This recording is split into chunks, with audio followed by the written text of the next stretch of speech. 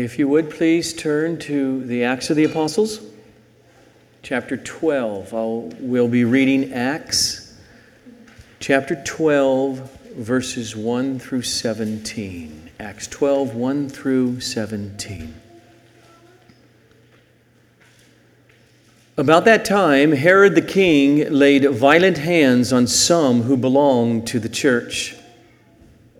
He killed James, the brother of John, with a sword. And when he saw that it pleased the Jews, he proceeded to arrest Peter also. This was during the days of unleavened bread.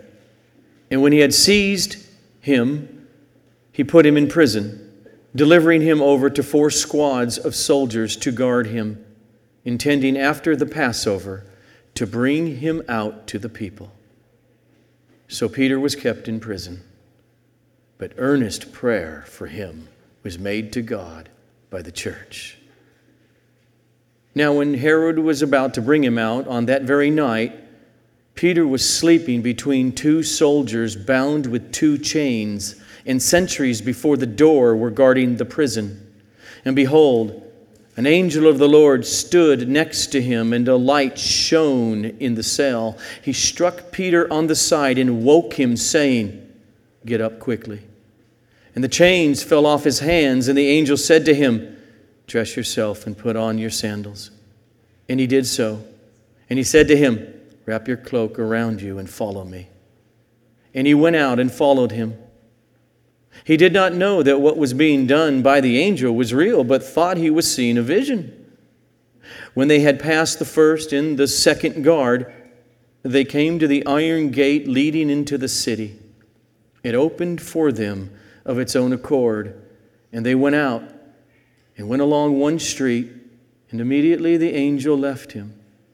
When Peter came to himself, he said, "Now I'm sure that the Lord has sent his angel and rescued me from the hand of Herod and from all that the Jewish people were expecting." When he realized this, he went to the house of Mary, the mother of John, whose other name was Mark, where many were gathered together and were praying. And when he knocked at the door of the gateway, a servant girl named Rhoda came to answer.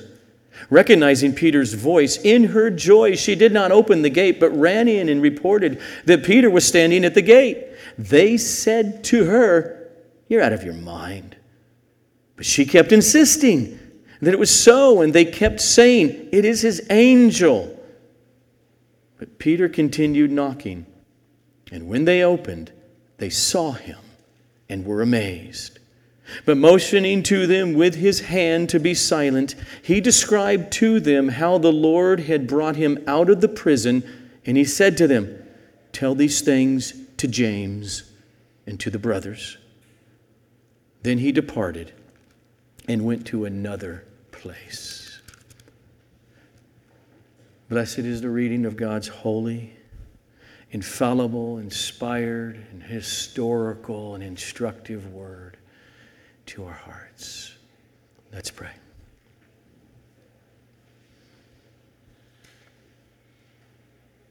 Father, by your Spirit, cause us to feel this morning.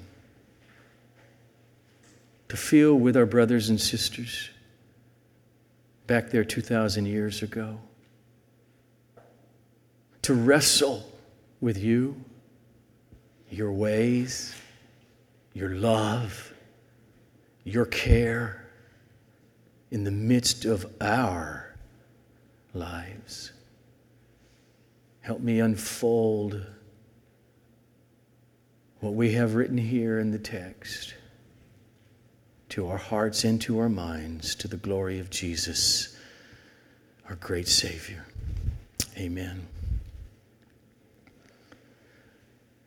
Is God God?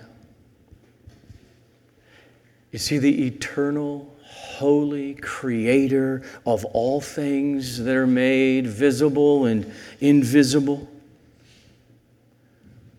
Isn't he absolutely sovereign over everything? And if he is, then How is it that James, the son of Zebedee,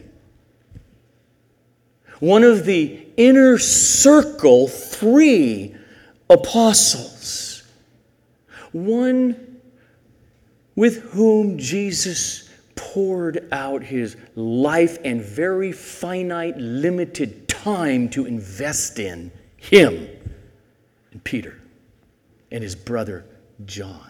How is it that James here is killed so early in the church history and so young? He's probably no more than 40 or 41. His brother John will live another at least 50 years. How is it that you, in your life, experience that pain, or that grief, or that loss, or that confusion, or that just dismay over happenings, or that anxiety, or on and on? Is God really sovereign? Does He really love you? The answer is He is really sovereign. And He really loves everyone who belongs to Him in Christ. Loves you with a love that is unimaginable, and thus cares for each and every Christian. And He really is not only sovereign and loves you, but He is calling all of us in Christ to live in the light of the big picture of redemptive history. He's calling you to live in the light of your history, which will culminate one day in the resurrection from the dead and into the unending enjoyment of the glory of God Himself for you forever. That's what James, the son of Zebedee, lived for. And that's what he died for. And Peter, a few decades later, he wrote a letter to be distributed to the hundreds and hundreds of churches throughout numerous Roman provinces. And he said these words to them and to us: Beloved, do not be surprised at the fiery trial when it comes upon you to test you. Don't be surprised as if something strange were happening to you. But instead this, when it does, rejoice insofar as you share Christ's sufferings, that you may also rejoice and be glad when His glory is revealed. Now, in our day and age, the political and the governmental climate of our culture, it has taken a radical turn against biblical Christianity, against biblical sexual ethics. And it's only getting worse by the day. Just feel that a little bit, because it's just a little bit compared to what our brothers and sisters in our text were feeling in the early church. Imagine that you are a Christian Jew living in Jerusalem. And now word starts to spread throughout the community that a number of your brothers and sisters in Jesus have been arrested by King Herod. Maybe a few of them already been killed. They're arrested very violently. And then you hear that one of your main leaders, the Apostle James, is arrested. And all your home groups are even turning more and more into only prayer meetings as you feel the desperation. And I don't know, a day or two, we don't know, 3 or 4, you get word. Herod has just publicly executed the Apostle James. And in those home groups all over Jerusalem, many are experiencing grief, fear, confusion, dismay. How can that be true? This is James. From Jesus' inner circle of Peter, James, and John. Surely God would protect James. A day later, 2, 3, someone burst into your prayer meeting home group and announces they've just arrested the Apostle Peter. And the week of Passover begins. The culture was very much against them. King Herod knows the culture as a whole of Judaism in which they were living and existing as the church and preaching. He knew the culture was against this little sect. And so, after killing James, he saw his political approval rating skyrocket. Let's get another one then of their leaders. And he does. And he knows the culture very well that Passover week has started and there are to be no executions until it's over. So on the last day of Passover, all over the city, in all kinds of homes, the church, the believers are meeting with 30 or 40 or 50 people, and they're praying because they know the next day Herod plans to execute Peter publicly. There are times when, for them, for us, there are times when it just seems as if evil is winning. Wicked men get away with murder and their popularity goes up. Loved ones grieve, they hurt. And that pain lingers and lingers and lingers. And it's very easy to wonder, where's God in all of this? Is he awake? Why did he allow this or that to happen? And don't give me Romans 8:28 right now. How could any good come out of this? There are many times in every Christian's life when it feels like evil is winning. It's winning in our culture, it's winning in our churches, and it's winning in our homes. There are hard times in marriage. If you're married long enough. There are hard times in raising children when they're small or when they're adults. We live in a time right now when the approval ratings of biblical Christians is plummeting in the culture. How can any good come out of this? The Apostle John had his dear brother ripped away from him for good in this life. He must have at least thoughtfully prayed to his friend.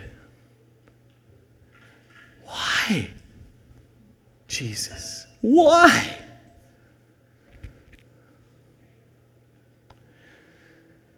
So if you're there, let's go to the passage. Acts 12, verse 1. About that time, Herod the king laid violent hands on some who belonged to the church. He killed James, the brother of John, with a sword. And when he saw that pleased the Jews, he proceeded to arrest Peter also. This was during the days of unleavened bread. And when he had seized him, Peter, he put him in prison, delivering him over to 4 squads of soldiers to guard him, intending after the Passover to bring him out to the people and cut his head off. That's what it means. Now, this Herod, called King Herod, is Herod Agrippa the First. He is the grandson of Herod the Great in the Gospels during Jesus' birth, who had the babies in Bethlehem slaughtered. He also had this grandson's dad killed also. Okay, Herod the Great was always in panic. So this is his grandson, Herod Agrippa the First. He also has a son who will become king, King Herod Agrippa the second, the one that later on you'll see the Apostle Paul preach to while he's in Caesarea in jail. And that's the Herod Agrippa the second, who says to Paul, will you in such a short time convert me to Christianity?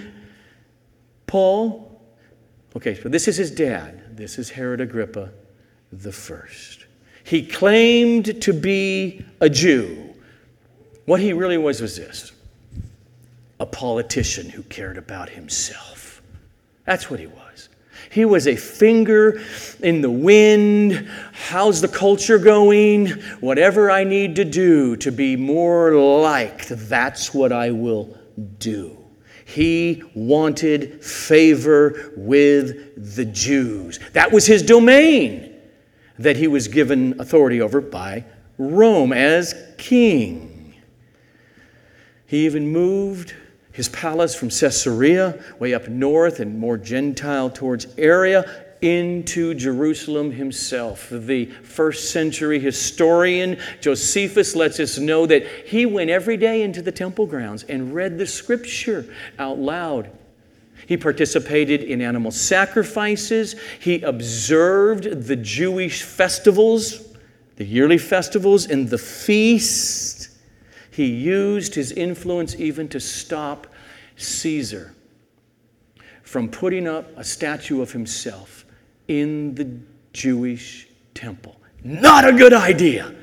And he prevented it because he knew to keep Rome happy, I have to keep the Jews happy. That's who he was. All his religiosity was purely political to him. It was not spiritual. And he viewed this Jewish sect in Jerusalem and in Judea, the Jewish sect of these Jesus people, as disruptive to the peace, as a problem. And so we see in our passage, he began arresting a number of these Christian Jews. And then one of their leaders, an apostle, who lived and walked with Jesus and a witness to the resurrection, James. Then he executed him publicly, beheaded him. And then he saw his poll numbers go up. And that encouraged him, let's go get another one. For Herod, if it makes the Jews happy, then I'm happy. Because when they're happy, that's good for me, and I care about me.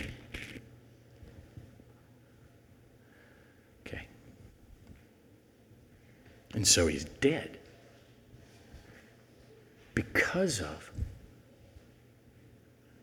a narcissistic, political, governmental figure.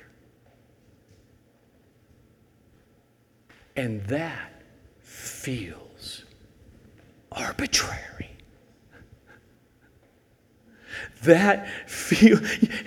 It's one thing if your child goes off to war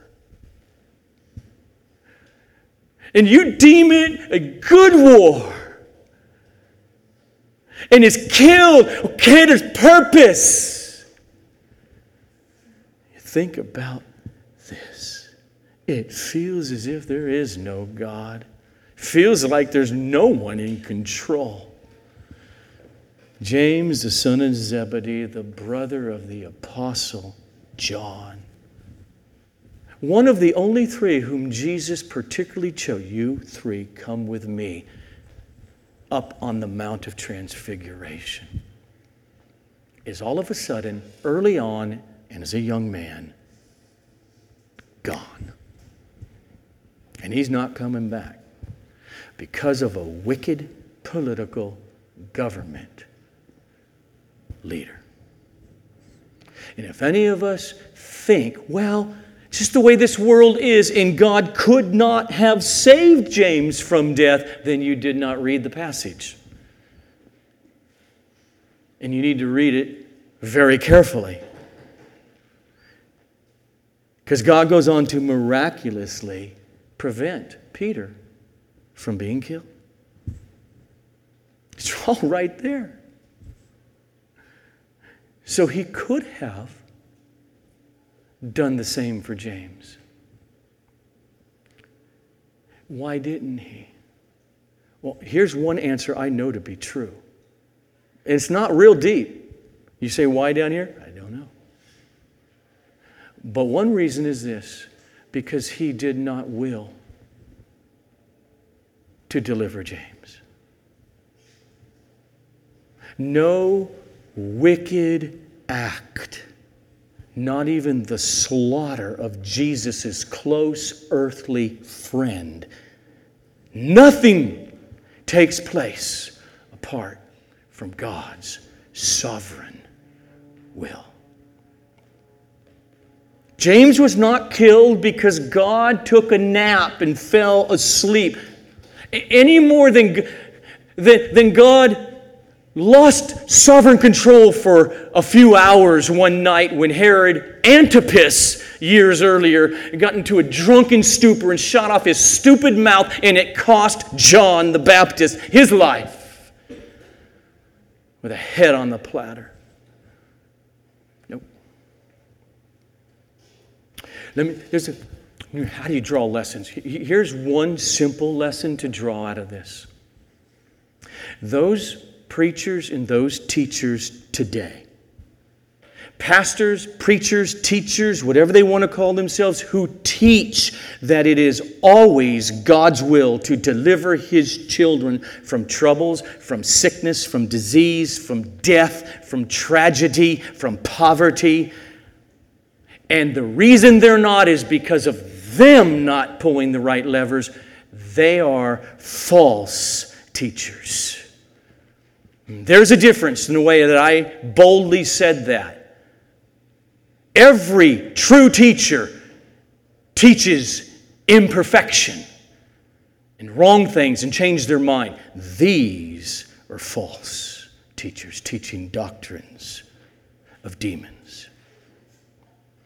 But instead of going that way, hear, have ears to hear what James's mom and his brother John took to heart.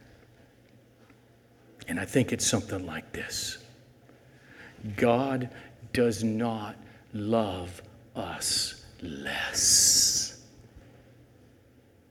just because He has allowed tragedy to enter our lives. Because God loved, and the Lord Jesus resurrected and ascended, loved the brothers of Zebedee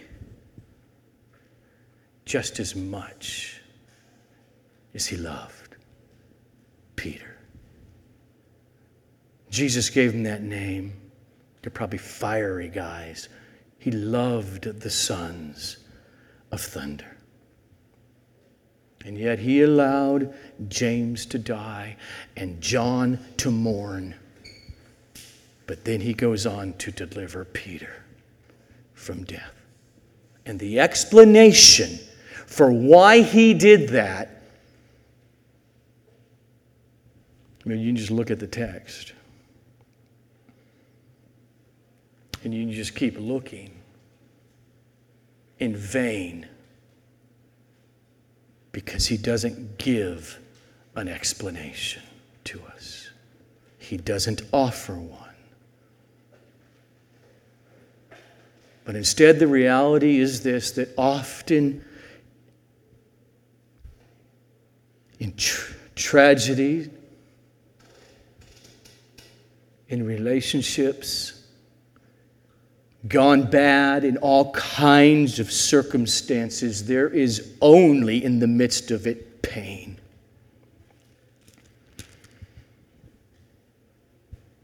And it takes time, sometimes much time, to be able to even look back with 20/20 vision down the road and to maybe guess at any temporal lessons learned from such experiences.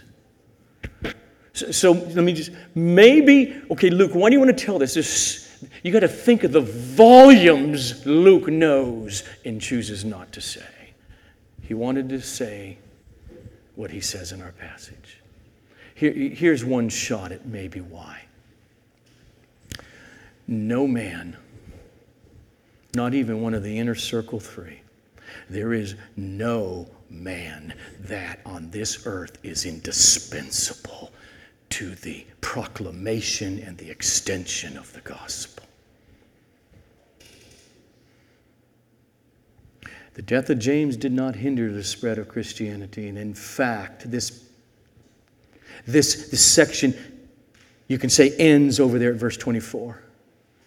But the word of God increased. And it multiplied. And there's another lesson that I think is a lesson we should know and know for sure. And that is this.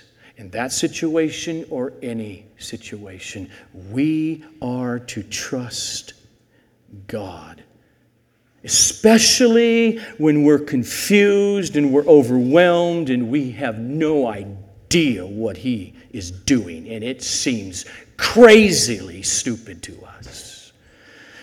And that trusting Him is causing His people to look to Him. It drives us to prayer. Pick up again in verse 3. And when Herod saw that it pleased the Jews in killing James, he proceeded to arrest Peter also. This was during the days of unleavened bread. And when he had seized him, he put him in prison, delivering over to 4 squads of soldiers to guard him, intending after the Passover to bring him out to the people. And so, Peter was kept in prison. But earnest prayer for him was made to God by the church. There is no prison. There are no circumstances that can keep God out or that can keep His children locked up in them if God wills to free them. God could have easily freed James. It was no big deal to get Peter, as we're going to read here, and we just, out of this, you cannot secure a prisoner more than Herod did. He might have been warned by the Jews of We had them in our temple jail one time, and they just disappeared. Okay. And so Herod assigned 4 squads of 4 soldiers each. 2 of them were chained by their wrist to both of Peter's arms. 2 more were at the jail cell, and 2 were at the palace gate that when you jump out, now you're into the rest of the city of Jerusalem. If the Lord wills to spring Peter from that jail, it's no more of a problem for him than it is for us to flick a piece of dry bread off our shoulder. So now as I read now, starting with verse 6 on, I'm not going to comment much on it other than to do it right here quickly, because that could be a whole sermon. I am stunned that Peter was asleep. I don't get it. The night before he is to be executed. Verse 6. So now, when Herod was about to bring him out that next morning and execute him, on that very night, Peter was sleeping between 2 soldiers, bound with 2 chains, and sentries before the door were guarding the prison. And behold, an angel of the Lord stood next to him, and a light shone in the cell. He struck Peter on the side and woke him, saying, "Get up quickly." And the chains fell off his hands. And the angel said to him, "Dress yourself and put on your sandals." And he did so. And he said to him, "Wrap your cloak around you and follow me." And he went out and he followed him. He did not know that what was being done to him by the angel was real, but thought he was seeing a vision or dreaming or something like that. When they had passed the first and the second guard, whom God can put to sleep at will, they came to the iron gate leading into the temple. It opened for them of its own accord, and they went out and went along one street, and immediately the angel left him. And when Peter came to himself, he said, "Now I'm sure that the Lord has sent his angel," this is not a dream, "and rescued me from the hand of Herod and from all that the Jewish people were expecting." So humanly speaking, it's clear. That's why Luke gives this detail. He's going to die. There is no springing Peter. He himself is helpless. And that's the perfect place to be for God to get glory if he chooses to deliver you or Peter. As that angel said to Jesus' mom, nothing will be impossible for the God. And there's another lesson. I want you to think about it. Why did God allow Peter to get arrested? Why did he allow him to get arrested and thrown in jail and secured that tightly? And to have the sentence of death passed to him. Why did he allow that to happen if his plan was to not have him killed and have him released from prison and go free? I mean, that's pretty stressful stuff for Peter and his wife and his kids and the church to go through.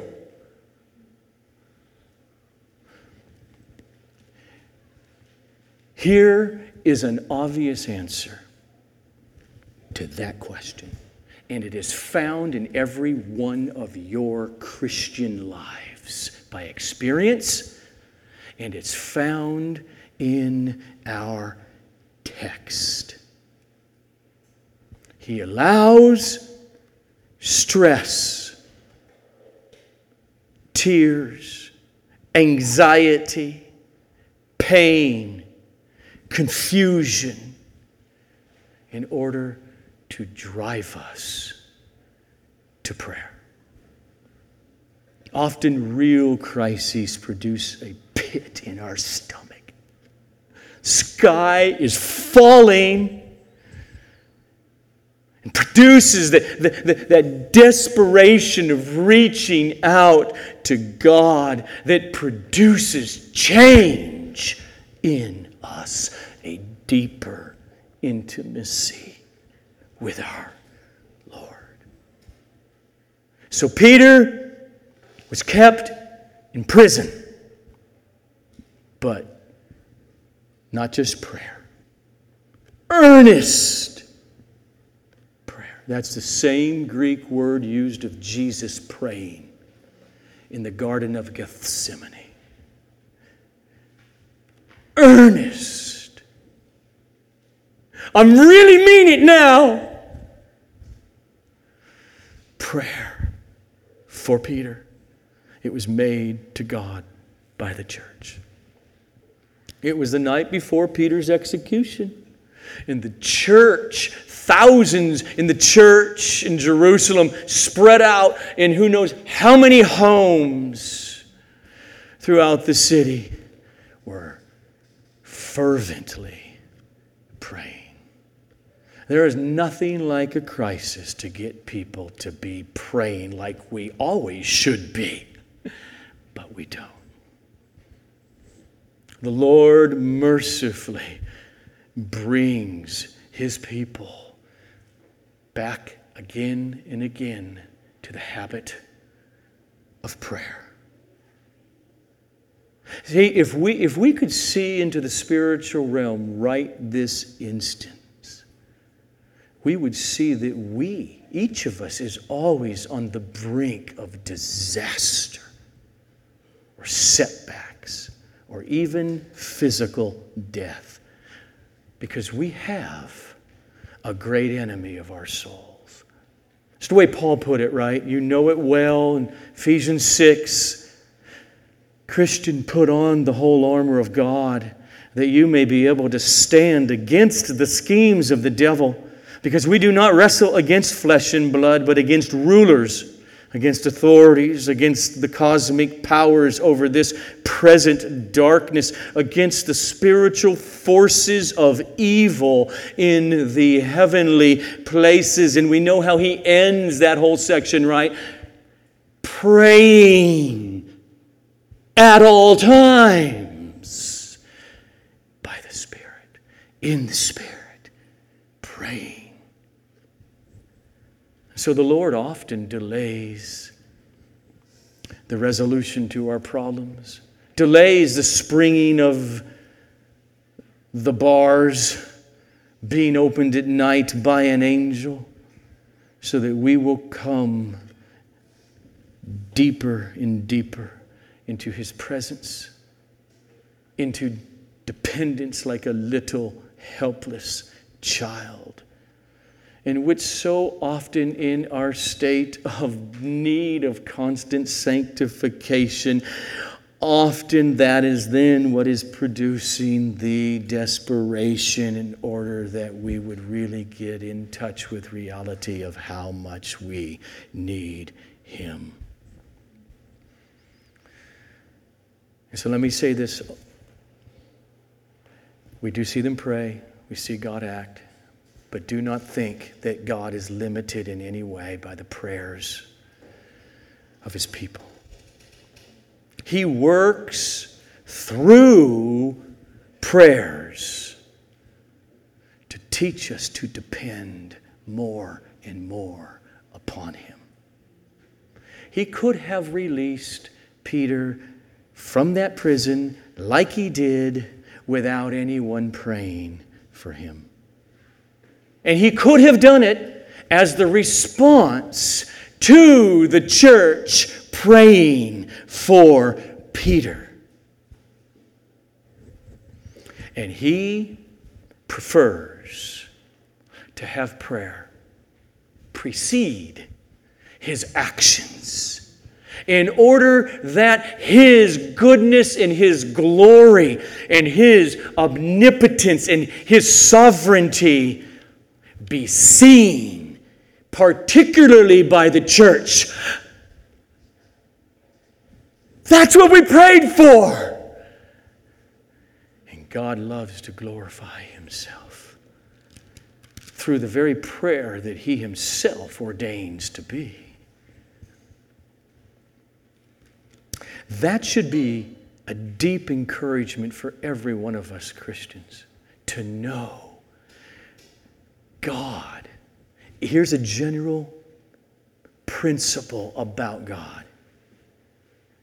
He loves to glorify His name in response to the answers of prayer.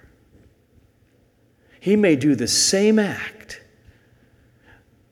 and He often does, where no one even knows to pray.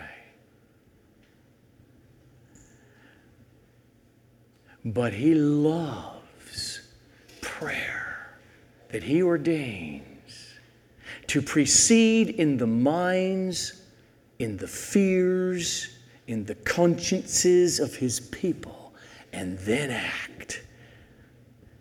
Because in that sense, He's more glorified through the action that was preceded by prayer than without it. Why not pray? All the more, therefore, knowing that. Now, what if our prayer and what if our praying is utterly flawed and imperfect? What if we pray for God to do something, but we know, I really don't think He's going to do this? Deep down, we have all kinds of doubts. If we pray like that, will He ever answer yes to those prayers? Like save Peter.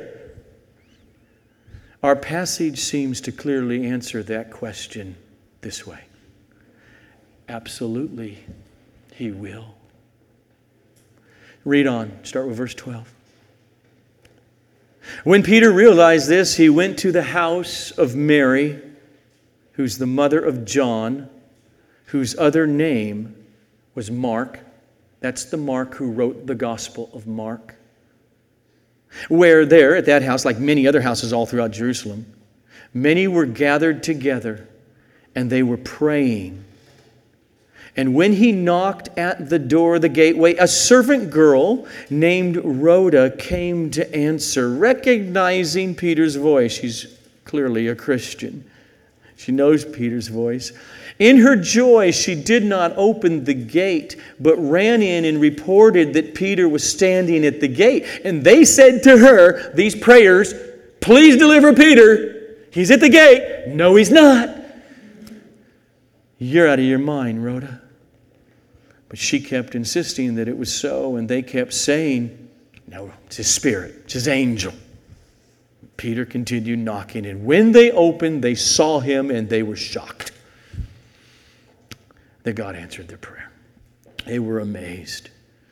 But motioning to them with his hand to be silent, Peter described to them how the Lord brought him out of the prison, and he said, tell these things to James. That's Jesus' brother, James, who's one of the head honcho pastors of the church for decades in Jerusalem. Tell these things to James and to the brothers. Then he departed and he went to another place. Remember, years earlier when Peter got out of jail, he went right back to the temple to preach and risk his life. Here it was different. Evidently, he was led, getting out of jail here, time to get out of town and get safe from Herod. And he does. But these Christians, they prayed. And they prayed earnestly. And that's what's really important in our lives. And then along with them being in prayer together with the Father and the Son and the Holy Spirit, we also do the same, and we learn what this text says they learned.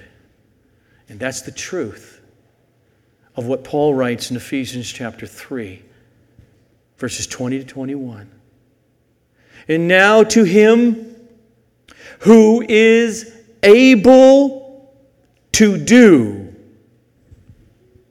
far more abundantly than all that we even ask or even think to pray or ask. They learned that. He does it according to the power, the Spirit, who is at work within us. To Him be the glory in the church and in Christ Jesus throughout all generations, forever and ever. Amen. And so the Lord's answer to our prayers, got to get this, you got to know it. His answers do not depend on the merit of our prayers. The answers do not depend on your performance in prayer. It does not depend on your perfection of belief or words, the perfect length in prayer. Doesn't depend on, is your heart really experiencing what it ought to really be experiencing? You've been a good Christian today. No. Are you His? He knows who are His. And He says, come. Take all of your problems and your trials. Come. You haven't? Come and enjoy me. Worship me today, because I'm going to give you some tomorrow. Get used to my presence. And His answers to particular prayers, whether the answer is yes, and you see it, or no, or you don't know, and so you keep praying as we are commanded, and you pray, and you pray, and you pray, and you pray, because the answer is not yet, not yet, not yet. His answers to prayer depend on His glory, not your worthiness. It depends upon His will. It depends upon His real fatherly, omniscient, and omnipotent love for you, His child, His care, and His mercy. That's what determines what actually will transpire in your life and in the world.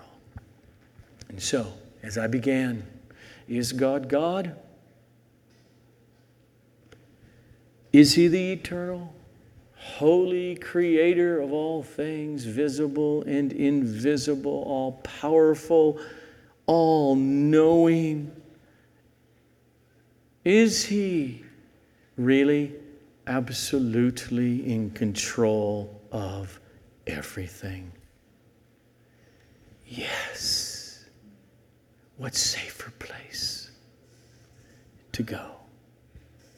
And as we say yes, it is okay to feel.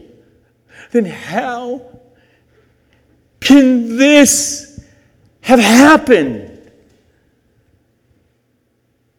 He's not afraid of that.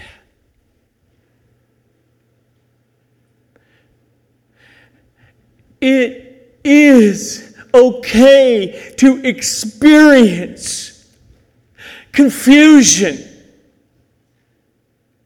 dismay, pain. But Father, You're sovereign, and I'm in deep pain. Why this trial? Why this depression? And this discouragement? And this loss? So when the questions come to your head in prayer, is God really sovereign? The answer is yes. Does He really love me, Christian? The answer, beloved, is yes. In a way we cannot imagine. He is absolutely sovereign. He does love you. And He really is calling you to live in light of the big picture of redemptive history. Your history, which will culminate in the future resurrection and unending and eternal glory. And that is why He allows stress, where you feel like you're going to break, and pain and confusion. One of those reasons underneath it is down here. He's driving you to prayer, to intimacy, to childlike 4-year-old dependence. Because He's changing you. He's making you deeper, deeper with Him. And so Peter was kept in prison. But earnest prayer for him was made to God by the church. And so as we transition to preparing our hearts, searching our hearts of sin, He's so faithful and righteous to forgive us our sins and cleanse us from all unrighteousness, as those of us who are baptized will receive the cup of His blood and the bread of His body. We will communally be addressing such a great and glorious sovereign God who has taken the likes of us who deserved not just a physical death or a beheading like James. James gloried. From that moment on, and still awaits the resurrection. As Pastor John Svensson a few weeks ago in the memorial service in El Segundo today. There's pain, there's loss. Susie still will feel it. There's joy. There's all of that. But for John, he just went ahead of us. Glory. We're going to know this as we drink and as we eat. Let's pray. Father, You are so good. You are good in ways that we are so oblivious to in our undoneness. In our finiteness, still racked with fleshly, sinful desires. But as little 4-year-olds, we trust You. We thank You that You never leave us, but You have given to us, Lord Jesus, the Holy Spirit, the Comforter, the Advocate, the Counselor, the one who is constantly grabbing and leading us back.